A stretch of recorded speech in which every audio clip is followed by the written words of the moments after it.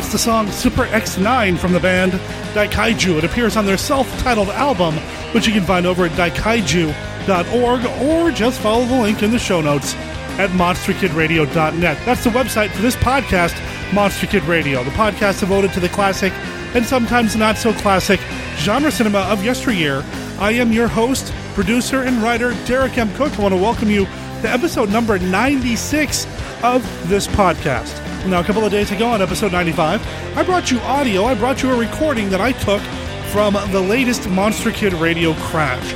A Monster Kid Radio Crash is when we Monster Kid Radio listeners get together and all watch a movie together at a local theater, or maybe even a drive-in or something along those lines. Here in the Portland, Oregon area, the Hollywood Theater brought in the original Godzilla, and damned if Godzilla doesn't have a place here on Monster Kid Radio. Well, last time around, you heard our thoughts about the movie before and after, including the thoughts of somebody who had never seen the movie before. Well, this time around, we're going back to that Monster Kid Radio Crash because the movie was introduced by Kyle Yount from the Kaiju Cast. Now, the Kaiju Cast is the world's premier Godzilla-related podcast. It's a bi-monthly show dedicated to Godzilla and all of his rubber-suited foes. Kyle's a hell of a great guy, knows his stuff, and he shared the stage with author August Ragone. Now, August Ragone is a writer, and he just released a book, Kyle, and he are going to tell you a little bit about that in the presentation that they gave before the movie Godzilla. I talked to them after the show, and they gave me the okay to go ahead and run this on Monster Kid Radio, so I hope you enjoy it. And if you enjoy Kyle, check him out over at his podcast. Again, that's the Kaiju Cast over at kaijucast.com. You can follow the link in the show notes to that. If you want to learn more about August Ragone and what he's up to, go to his website at The Good, the Bad, and Godzilla over at augustragone.blogspot.com. Again, link in the show notes. Also over at monsterkidradio.net, you're going to find everything you need to know about Monster Kid Radio, including links to our YouTube page, our Flickr album, our Live 365 station. You can also find our contact information.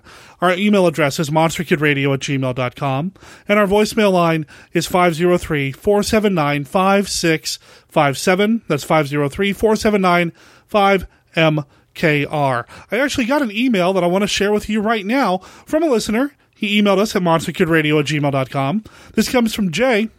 Hey, Derek, don't want to come off like a know-it-all jerk. I really enjoyed the MKR Godzilla episode, but there was some misinformation. Now, he's referring to what just happened in episode number 95. The second Godzilla film was shot in black and white and features Anguirus. King Kong vs. Godzilla had the honor of being the first color and widescreen Godzilla film. And, sorry, but the Twin Mothra fairies are not in the new Godzilla trailer. They're firefighters. The fairies would not be viewable. They'd be lost in the rumble. No Mothra, no Rodan in this film. Dems the breaks. Thanks for the great show, and please take this as friendly facts.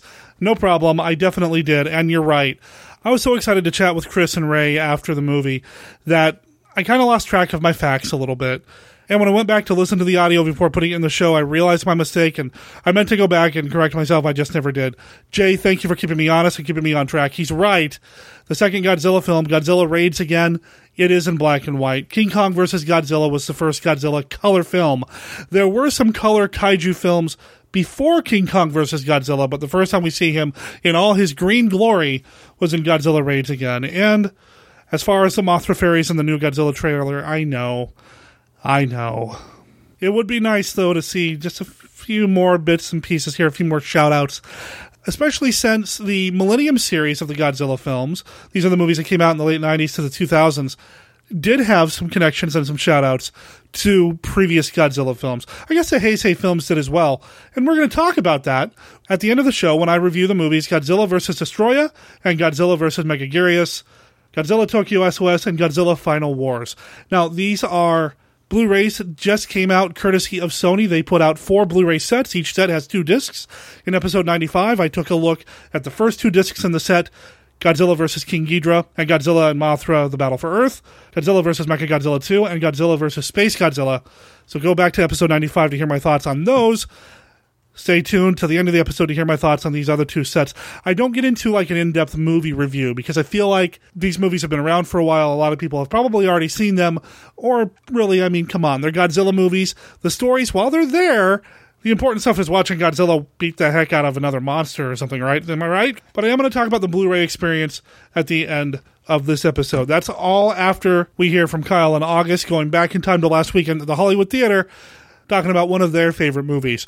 I don't know if they've told me in the forum that I have set up if Godzilla is their favorite movie monster. I'm assuming it probably is, and I'd like to hear what you guys and gals think, because we're coming up on episode 100 of Monster Kid Radio. To celebrate 100 episodes of the podcast, and to celebrate all the support that you guys and gals have given me over the past near year, we're creating our list of our top 100 classic movie monsters. We're saying the classic period ended in 1970, just so that we had a nice solid cutoff point. Head over to tinyurl.com/monsterkid100. That's tinyurl.com/monsterkid100. You'll be taken to a form where I'm asking you to tell me your top 10 favorite classic movie monsters. There's instructions on that page, letting people know what to do if they like Dracula, which studio, which version of Dracula, that sort of thing. There's also a place for you to put your name and email address. I need the name and email address for 2 reasons. 1, I want to confirm any information I have questions about, like which Dracula you're referring to, that sort of thing. But 2, we're also going to have a prize drawing on episode 100. I've got 2 movies in the prize pack already. I'm hoping to maybe pick up something else to throw in there as well. You're going to get a copy of White Zombie on Blu-ray, unopened, never watched, from Kino. We also have an unopened, brand new copy of the latest Christopher R. Mim film, the Late Night Double Feature. I'm kind of in love with the trailer for that movie, so I'm going to play that again here in a moment. You get to hear the trailer on episode 95, and I've played it off and on over the past several weeks. So we have those 2 movies in the prize package. I'm going to take all the forms that have been filled out for this top 100 list, write those names down on a slip of paper, put it in what I'm calling the Magic Lovecraft hat, and I'll draw a winner on episode 100. The deadline for the form is May 14th. It's easy to remember if you're George Lucas, because May 14th happens to be George Lucas's birthday. Otherwise, if you fill out the form after the 14th, I'm not going to have time to include you in the mix and prepare properly for episode 100. That's coming up here in a couple of weeks. Why don't we go ahead and kick this off over to Kyle and August, talking about Godzilla. We'll get to that right after this. Hammer Film Productions began in 1934, and after producing almost 200 films and television programs, the studio is still releasing and re-releasing new and classic film titles. 1951 Downplace is the podcast that brings you the story of the great Hammer films, one movie at a time. Here are your hosts, describing what Hammer means to them. First is Casey. Hammer means the beautiful and glamorous women of Hammer horror, the engaging storytelling, and amazing period films. Joining him is Derek. Hammer means the incredible work of actors like Peter Cushing, Christopher Lee, and even Michael Ripper. The gothic storytelling, the incredible music, and the set pieces. And finally, here's Scott. Hammer, that's vodka and orange juice. This boy has a lot to learn.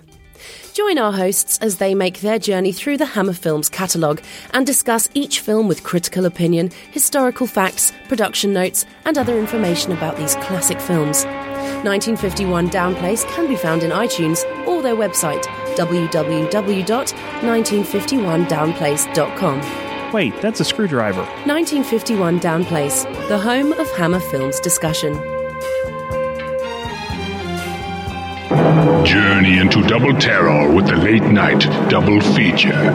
With X, the fiend from beyond space, and the Wall People. A crew of interstellar explorers must fight an unstoppable alien fiend from beyond space, hell-bent on consuming them all. Will they survive? Can they survive? And on the same program, a man must fight to save his only child from the clutches of strange invaders who use their advanced technologies to steal sleeping children through their bedroom walls. Are your children safe? 2 terrors to tear you apart in the Late Night Double Feature.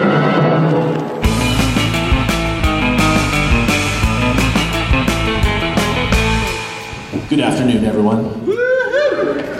You guys ready for some Godzilla action today? It's very nice. My name is Kyle Yount.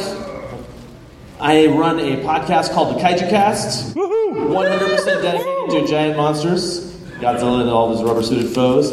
And I am here to introduce a very good friend of mine who's up all the way from San Francisco. He's the author of a book named Eiji Tsuburaya, Master of Monsters. It's the actual biography of the man who made Godzilla and was a special effects director. August Ragone, come on up.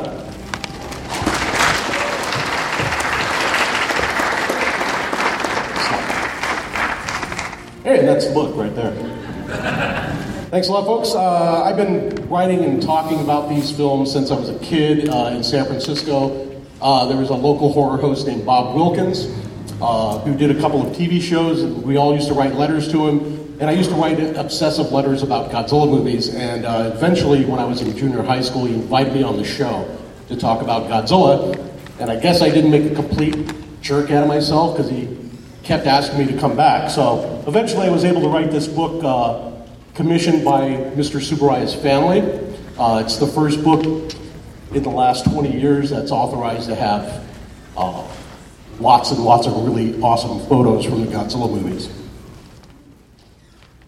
Now we're here to present a little bit of information about the behind-the-scenes stuff going on for the original Godzilla film. And August here is going to basically sort of answer some questions that I have and that you guys I'm sure will have. So sort of really just share some information about why this movie was made. You know, the original movie opened up in 1954, November 3rd in Tokyo. Huge hit, and it had a really big inspiration behind it. You want to talk a little bit about this guy here? Oh yeah, that's Tomoyuki Tanaka, who was this young producer. And he was working on this Indonesian co-production that was going to be a reconciliation between Japan and Indonesia over World War II. Unfortunately, there were some problems with the Indonesian government not wanting to grant visas, and this huge big-budget film collapsed in his lap. And on the plane ride home to Tokyo, he didn't know what he would tell his bosses because he was coming back with a failure and thought, my career is over. So, while flying over the ocean, he looked out at the sea and started thinking about a couple of different things. One of them was this movie that opened up in the United States the year before, in 1953. You guys familiar with The Beast from 20,000 Fathoms? Oh, yeah. Harryhausen? It was a big hit in 53, obviously, by this trade ad in an American box office magazine. The biggest grossing Warner Brothers picture, ironically Warner Brothers doing the new Godzilla, in 3 years. So it was a monster picture that was really big. So this didn't go unnoticed by the young producer. But he thought there had to be some kind of a topical spin. The topical spin was, a lot of people do tend to think that Godzilla is imbued a lot with Hiroshima and Nagasaki, at the close of World War II. But while that lingers in the background somewhat, in the foreground is this incident, the Lucky Dragon fishing trawler that wandered into the Bikini Atoll test site in 1953, or early 54, spring of 54. And the ship came back, unloaded its haul of tuna, distributed it all over Japan. Then they found out that all the fishermen on that boat had a strange sickness that was determined to be radioactive poisoning. The fish were also contaminated, but already distributed nationwide. It caused a nationwide panic in Japan. And if you can imagine, Japan... Without fish, right? Yeah. It was a pretty big deal. I mean, they called it, the Japanese media labeled it the second atomic bombing of mankind. So this was at the forefront of the producer's mind when audiences went to go see Godzilla in November of 1954. This was utmost in their minds. And so Tanaka, the young producer, gets back to the studio and has to talk to the head honcho of production, Iwao Mori, the man in the gray flannel suit. And he wanted to move Toho Studios as a modern Asian studio, developing the pattern from American Hollywood studios in storyboarding and in the high production values. And he just looked at Tanaka and went, yeah, I think we can do this. And they put together a dream team for this, go ahead, which included director Ishiro Honda, special effects director Eiji Tsuburaya as well. And these are the guys basically that are behind all of the classic kaiju films from the 50s and 60s. And these guys just didn't come out of anywhere. Ishiro Honda was actually... how many people know Akira Kurosawa? Okay, director of Seven Samurai, etc., etc. Honda was his senior, but then Honda was drafted into the war in China. And so Kurosawa was left at home to kind of supersede him as a director. And then later on in their lives, they collaborated on all of Kurosawa's later films like Kagemusha and Madadayo and all of those films where Kurosawa said he and Honda co-directed them. Honda wasn't his assistant director. They were essentially co-directors. Eiji Tsuburaya started as a cinematographer in the silent era in Japan during the 1920s, and by the time he was in his 30s, he was a celebrated cinematographer, and he saw King Kong for the first time, became obsessed with doing special effects or pursuing that. Even with his status in Japan, was able to get a personal print of King Kong, and he was able to study it frame by frame in a moviola. So that was his background, and he started doing special effects in the late 30s, early 40s. The next part of making this film was writing the script. It went through 4 drafts. The original story was just sort of this ambling kind of sea creature coming out of the ocean and eating fishing ships. I heard it was supposed to be an octopus at first. Is that true? Well, there was 2 concepts that they worked on early on. One was a giant octopus, and the other one was a giant whale. So how did they come about with the Gojira? Well, as they developed into the first draft of the story, it developed into this sort of a behemoth, leviathan, a sea monster that was more reptilian, more dinosaurian, and that just followed through on all the various drafts of the screenplay, which were then layered by director Honda, who wrote the script, with another guy named Takeo Murata, and they decided to set Godzilla in the real world. Like, what if this ridiculous thing of a giant monster coming out of the ocean and stomping humanity, what if it was really set in the real world? So that was their thinking, their thought process when they created the film, which is the same thing as Gareth Edwards is doing with the brand new Godzilla that opens up on the 16th. The next couple of weeks, the 16th, yeah. And the cast for this film included some very young actors. Akira Takarada here on the left-hand side, he plays Ogata in the film. Momoko Kochi plays Emiko Yamane. And over there on the other side, that is Akihiko Hirata playing Dr. Serizawa. Now, these guys were younger actors, but they had a career already, right? Oh, yeah. These guys weren't like B-movie actors. These were the hot new prospects, at the time. So they're the hot new leads at Toho, and they all had very, very long careers in motion pictures. And Akira Takarada especially became a superstar and was Toho's top leading man during the 1960s. And Momoko Kochi reprised her role as Emiko Yamane in the 1995 film Godzilla vs. Destoroyah. And all of them, with the exception of Miss Kochi, all appeared in numerous Godzilla and other science fiction pictures as well. She only returned in 1995 for Destroyer. Right. And Akihiko Hirata, the guy who played Dr. Serizawa, he played many characters in many different films, including Godzilla vs. the Sea Monster, Terror of Mechagodzilla, and also Godzilla vs. Mechagodzilla. And unfortunately, he died in 84. Yeah, so he was supposed to be in Godzilla 1985, and he passed away before they could start shooting. Also in the film, a very famous actor. You got Takashi Shimura. He was one of Kurosawa's favorite actors. He was we don't really have to say much about him except that he was the leader of the Seven Samurai. Let's just put it that way. Yeah, very popular actor in Japan.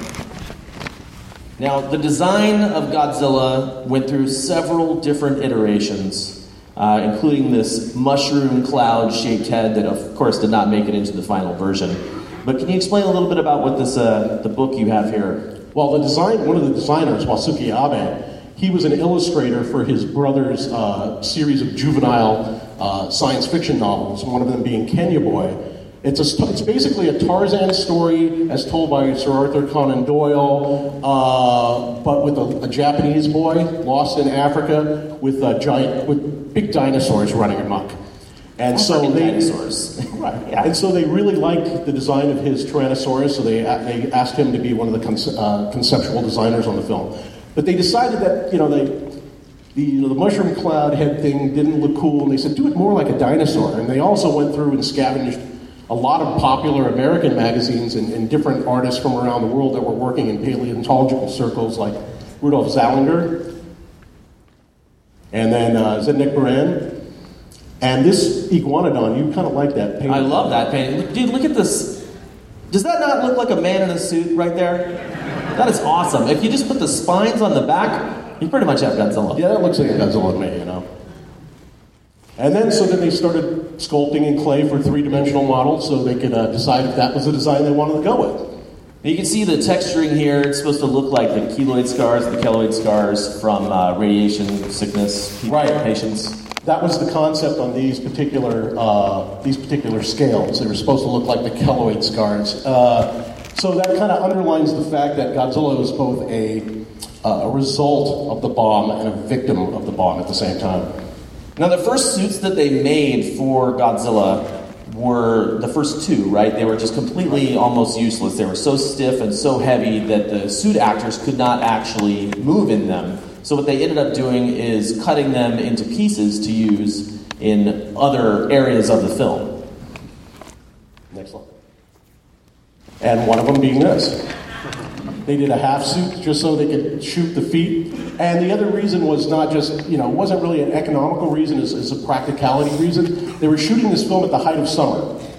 And at that time, and Japanese summers are very, very hot. They're probably as hot as here, and with the same amount of humidity. But you're shooting on a soundstage that isn't ventilated, doesn't have air conditioning. And also you've got a guy wearing a 200-pound monster suit, and they would tend to pass out very quickly. They could only be on film for about a minute without keeling over. And so to achieve some shots where they didn't need to use the whole suit in the shot, they would cannibalize the rejected suits to use for these kind of close-ups. And after they were acting in the suit, the guys who were playing Godzilla, they were pouring out about a cup of sweat, and they could only do about a few minutes or something. A minute to 2 minutes is all they could last in the suit at that time. It was so hot in the studio that it would rain sweat, the perspiration from the entire staff. And so because it was so hot, they shot from 5 p.m. sometimes till 5 a.m. just to have cooler weather. So here you see the suit in near completion. You can actually see Momoko Kochi stepping on Akira Takarada with one of those feet from the original suits. And that's a near final design. And here we go. In all his glory. Scars and all. Now the final design of Godzilla obviously carried throughout the films, changing slightly here and there. But there's one thing that really didn't change that much, and that is the roar of Godzilla, which was created by the composer for this film, Akira Ifukube. And he did this by taking a glove soaked in resin. Yeah, it was a resin-coated glove. And then rubbing his hand on the contrabass strings, and then they recorded that and then sort of messed around with it, right? Yeah, he had to actually sneak the contrabass out of the Tokyo Conservatory of Music. He was a professor. He said, I'm just going to borrow this for a while. Went in and did, they recorded various speed pulls on it and then manipulated the sound to get the voice of Godzilla. He actually even wrote music. He wrote it as the voice as a score as well. So he goes, you hit this note, it's Godzilla's voice. Yeah, and actually, Ifukube is what some people consider to be like the last member of that dream team: Tanaka, Honda, Tsuburaya, and Akira Ifukube. And his music is so synonymous with Godzilla, it's like 007 without the 007. Completely, totally. So here you got Eiji Tsuburaya, and he is directing not just the special effects, but also the suit actor. Right. So a lot of times a visual effects director is just setting up shots and, they're filming miniatures and how the miniatures are going to blow up or whatnot. But he also was a director himself. He had a long career before making special effects films. So he would actually direct the monster actors. So check out these miniatures here of the towers. You're obviously going to see this in the film. Every miniature that they made was painstakingly detailed at, what was the scale on those? 125? Yeah, so these things look so realistic. In August's book, if you guys ever have a chance to check it out, he has a lot of pictures in there. We saw some from Mothra, where they have this massive set, which is a cityscape. But in Godzilla here, you'll see these towers, you'll see amazing reconstructions of buildings. Yeah, you can see just the detail in the background of these shots. Yeah. And the miniatures were so detailed, and Tsuburaya extracted had such exact demands on his staff that if they built the miniatures wrong, because they were actual replicas of various neighborhoods of Tokyo, if they were wrong, he'd go strike it, rebuild it. So can you tell us a little bit about what we're seeing in this picture here? Yeah, this is for a glass, what they call a glass shot, which is basically what they also call a glass mat painting. So there's these elements that are painted on this pane of glass, and it's used to create a forced perspective. This is on an easel, and it's being straight up right now. They would put it at a 45-degree angle, have the camera also at a 45-degree angle coming up, and then the Godzilla would lean over, so it would look like in the finished film, which we'll see, that you're on the ground from a POV, point of view, from being street level, looking at Godzilla and looking through all the street lines, all the power lines on the streets. Now this is the Diet building. This is akin to the flying saucers crashing into the Capitol building in Earth vs. the Flying Saucers. And you can see in the foreground a potted plant used as a tree. Now these guys, like I said, did painstakingly detailed work on these miniatures. And so the camera, you'll see down here, is going to be pointing up at the Diet building. Godzilla's over there on the left-hand side. Yeah. And Tsuburaya, with the soft hat and his hand up, giving instructions to one of the Godzilla actors. These miniatures were not made out of cardboard. Everybody goes, oh, the cardboard buildings. Yeah. Those movies are so charming. They're adorable with the cardboard buildings. These things were made out of plaster. They were made out of plywood. Some of them had actual steel supports to hold the weight of some of the actors if they had to actually climb up on top of a building, like in the 1956 film Rodan. Mm-hmm. So these weren't just like paper or paper mache or cardboard models at all. Now you see the actual shot they were getting pretty much in the next slide here. You see Godzilla attacking the Diet building. And, there it goes. There goes the Parliament building. Nice political statement. And here's that, hi mom, it's me, Hiroshi shot. Casual shot taken behind the scenes. During one of the climactic shots in the attack on Tokyo, in the background there was a lot of fire effects in this film. And fire effects weren't really, they didn't have the technology for fire effects. It was just sort of like, we need a lot of fire. In America, they have all these, safety regulations. They had to film this outside. They couldn't do it inside of a soundstage because of the amount of fire effects that they used. So all the fire you'll see in the background raging in the film, that was all accomplished with rags soaked in kerosene. Super safe. Super safe. Yeah.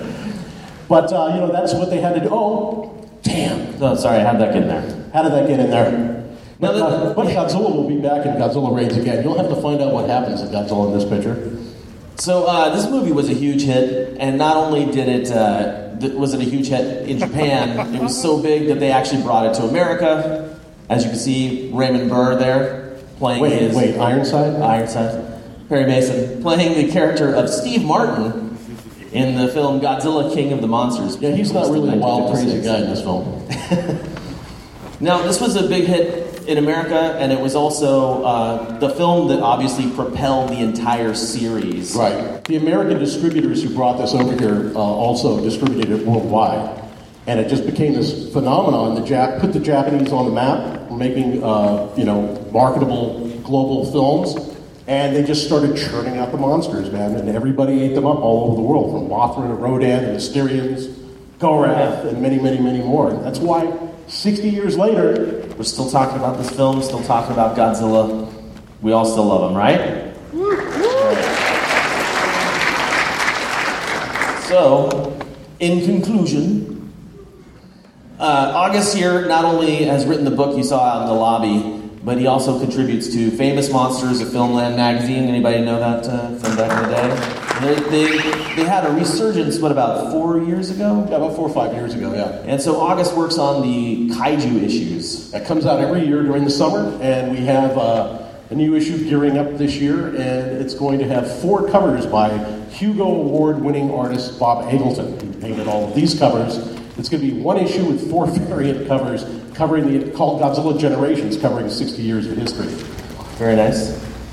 And then, This thing too. Yeah, so we've only got, just to let you know, we'll be selling this out in the lobby after the show. There's only a few more copies Yeah, I think left. we only have 3 or 4 copies left. But everybody, please thank August Ragone for coming up all the way from San Francisco.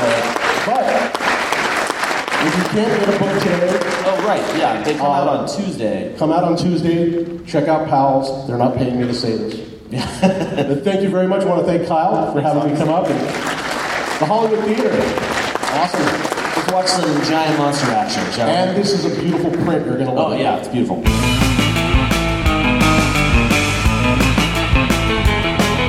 Big thanks to Kyle and August for letting me use that recording here on Monster Kid Radio. Again, check out Kyle over at the Kaiju Cast. August Ragone was actually on a recent episode of the Kaiju Cast, so you can hear more from him about his experience chronicling the work of Tsuburaya. And I've added his book to my personal Amazon wish list. I got a chance to flip through it at the Hollywood. They had a few copies for sale. It looks gorgeous. Now, if you're interested in picking up that book for yourself, I have an Amazon store link over at monsterkidradio.net. I've put that book in that store. Now, I haven't done much with that link in several months. It might look a little sparse, but all that means is that it's easy to navigate for you. I've got that book in there, and I've also included these double feature Blu-rays that Sony just recently put out. And speaking of which, why don't we talk about those a little bit right now? Now, I said at the beginning of this I wasn't going to talk about the movies themselves. However, I feel like I need to address a couple of things. These Blu-rays represent 2 different eras of Godzilla. Now, longtime Godzilla fans know that there's the Showa era, the Heisei era, and the Millennium era. And these sets kind of bounce all over the place, sort of. Godzilla vs. Destoroyah is the last in the Heisei era, and it does follow the continuity as set up by the previous 4 films in this collection. And I really liked it. I mean, I know Godzilla's the big bad, crushing things, killing things like that, but there was an emotional connection that I've developed over the past 4 movies watching these Blu-rays for this podcast that I really enjoyed getting to the end of this thing and seeing what happened to Godzilla, and specifically seeing what happened to that little baby Godzilla, or baby Godzilla, that they found in the egg in one of the previous movies that I talked about on episode number 95. You get to see that kaiju grow and evolve a little bit. And it really is kind of the end of an era. It definitively ends, and that's that. I mean, there's really not much more you can do after that. And historically, this was the movie that Toho kind of ended things with before the American remake with Matthew Broderick and company. So I could see Toho wanting to end things before the Americans took over. And you can go back and look and see what the American plans were, that sort of thing. Obviously, they didn't get to make the trilogy of films that they were talking about because their film bombed. Toho eventually did come back with Godzilla 2000, which is not in this set. However, you do have Godzilla vs. Megaguirus. Now, Godzilla 2000 and Megaguirus are both of the Millennium series. However, they're not really related. So I could dive into Megaguirus without feeling like I missed anything because Godzilla 2000 isn't part of this set. The other 2 movies on the final Blu-ray, Godzilla Tokyo SOS and Godzilla Final Wars, again, they're of the Millennium era, but they kind of pick and choose what parts of the Godzilla milieu they're going to pull from. Godzilla vs. Destoroyah, to go back to that one, actually references the very first Godzilla film, which was part of the Showa series, and even has the return of Momoko Kochi, who was in the very first Godzilla. She was the daughter of the professor, the one who was betrothed to the man who created the Oxygen Destroyer. Oh, wait, the Oxygen Destroyer also is referenced quite a bit in this movie. In fact, it appears in the opening credits as part of the titles, which was kind of cool to see. And we get to hear about some things that happened in the first Godzilla. We skip everything else, though. King Kong versus Godzilla, King Ghidorah, Rodan, all that stuff. None of it really gets referenced in Destoroyah, but the first Godzilla happened in this timeline. Characters are related to characters from that first Godzilla as well, and it's a nice little connection. And again, it was a nice way to end that particular series. I found myself really enjoying the Heisei era of Godzilla, and I was glad to be there, and I hope to go back there again. I need to go back and watch Godzilla 1985. It's been so long since I've seen that one. The last time I saw that was when it was playing on an in-store monitor when I was working at a video store called Video Library in Bozeman, Montana, many, many moons ago. And the only thing I could really tell you about that particular VHS copy that we played in the store is that it had Bambi vs. Godzilla at the very beginning of it. So I need to go back and watch that one again. Anyway, getting on to Godzilla vs. Megaguirus, it pretty much ignores Godzilla 2000 or doesn't reference it. But again, it does reference the first film, going back to Showa, and it even has some scenes that look like they were recreations from the original Godzilla. They didn't actually just show the archival footage. They went back and reshot particular scenes to make it look like it fit. And this one also was a really good film. I really enjoyed this one. It had everything that you'd want. The Godzilla design is a little different now. I imagine the Godzilla 2000 design was more in line with the Megaguirus than the Destroyer look. Slightly different. I think the Heisei era is my favorite, but that's okay. I mean, it's still Godzilla. It's kind of hard to mistake the big green guy, the big lizard. It is Godzilla through and through. Godzilla Tokyo SOS and Godzilla Final Wars. Again, these are part of the Millennium series, but they don't take place immediately after Megaguirus. And again, the continuity is a little wonky.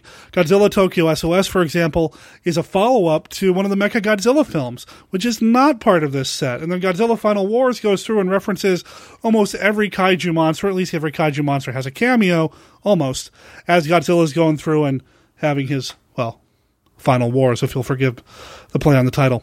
And again, this was the last Godzilla film from Toho for a while, and the next Godzilla we're going to see is the American version directed by Gareth Edwards. Now, this final set, the two Blu-rays, actually have one special feature, kind of like a making-of featurette. However, don't get your hopes up, ladies and gentlemen. Unfortunately, it's just a bunch of cobbled-together behind-the-scenes footage. There's no narration. There's no real documentation. It's just basically raw footage or footage that was shot on set while they were setting up the giant monsters for a battle. It's cool to see. It's very cool to watch, but there's no real documentary feel to it. So if you're into watching just raw footage for the sake of raw footage when it comes to these giant monsters, and I know a lot of you probably are, it's enjoyable. But again, you're not going to learn a heck of a lot because there's really nobody there to guide you through it. Again, you've got original trailers on these Blu-rays, and it's been remastered for high def. And again, I watched these subtitled. Now, this time around, I started to have problems with the subtitles. They were just too darn light. And then I started thinking, the previous films, the Heisei era films in this set, they're all incredibly dark. And when I think back to Biollante and then Godzilla 1985, they're also very dark. And what I mean by that is that a lot of the monster action actually happens at night, which does amp up the terror. I mean, it definitely works. There's a reason why Jurassic Park and Jurassic Park 2, the dinosaurs ran around at night a lot. So, I mean, I get it. It makes sense. However, it did make some of the action hard to see, but made the subtitles very easy to see. The subtitles in specifically Godzilla vs. Megaguirus and Godzilla Tokyo SOS, there were times where they were a little difficult to read because there's just so much light on the screen, a lot of daylight and a lot of sunshine and blue skies or fire. Makes it hard to read the white subtitling. There is another option to watch the subtitle with a black bar behind it, but that starts to obscure some of the image, and I did find that that's not as clear as just the white floating text. That's my biggest complaint about some of the subtitling. At points, some of the subtitling did jump from the bottom of the screen to the top of the screen, so I know that somebody was there paying attention a little bit to move the subtitling around. I wish it could have been done a little bit more with Tokyo SOS specifically, but that's really a minor nitpicking point. Perhaps the only other nitpicking point that I would make here is that it is a little frustrating that you don't get all the movies in order. However, I also understand who might have the rights to what would impact what Sony can put out on their Blu-rays. I co-produce a Hammer Films podcast with Scott Morris and Casey Criswell, and the Hammer Films are notorious for being difficult to assemble an official Hammer collection without skipping around a little bit because different studios had different distribution rights, and I'm sure that's probably what happened here. You're going to get 2 movies and a Blu-ray set, 2 individual Blu-ray discs. So they're not even super compressed to make room for them both on one disc. Not that they filled the rest of it up with a bunch of special features, but you got 2 discs, and right now they're selling for $13 a set. You can get them on Amazon. You can find them at any other online retailer. You might even find them in a local store. Again, I've got an Amazon shop set up over at monsterkidradio.net where you can pick them up as well. We get 2 cents on that if you buy them that way. I think these are going to be worthy additions to your collection. When else are you going to get a Godzilla movie in Blu-ray? except for maybe about a month ago when King Kong vs. Godzilla came out with King Kong Escapes. And then this week also we had Godzilla vs. Gigan, Ibara, Horror of the Deep, and Godzilla vs. Hedorah on Blu-ray as well. Those also came out from Section 23. I haven't had a chance to crack those open yet. And honestly, I haven't had a chance to really crack open my King Kong vs. Godzilla or King Kong Escape Blu-rays either. But I'm certainly glad that I cracked open these Sony Blu-rays. I saw some Godzilla movies that I hadn't seen in their entirety before, and I really, really enjoyed them. Big thanks to Sony for providing those to Monster Kid Radio to review. And again, I highly recommend them.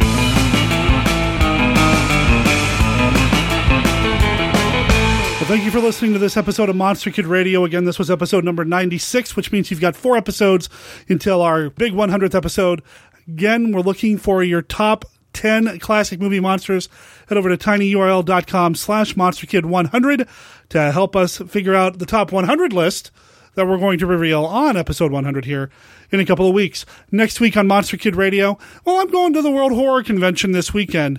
It's here in Portland, Oregon. I'm pretty lucky it's happening in my hometown, and I hope to record something there. I've got one interview lined up. I've got a panel that I've been given permission to record and share with the Monster Kid Radio listeners. I'm excited about that, so we're going to have at least that happening on Monster Kid Radio next week, and who knows what else. I'll have my recorder with me, and hey, if you're going to be at the World Horror Convention, track me down, look me up. Again, you know the drill. I'm the guy in the Hawaiian shirt who looks like he's having the most fun in the room. Monster Kid Radio is a registered service mark of Monster Kid Radio, LLC. All original content of Monster Kid Radio by Monster Kid Radio, LLC is licensed under a Creative Commons Attribution, Non-Commercial, No Derivatives 3.0 Unported license. Of course, that does not apply to the song Super X9. That belongs to the band Daikaiju. You can find it over at their website, daikaiju.org. It appears on this episode with their permission. Talk to everybody next week.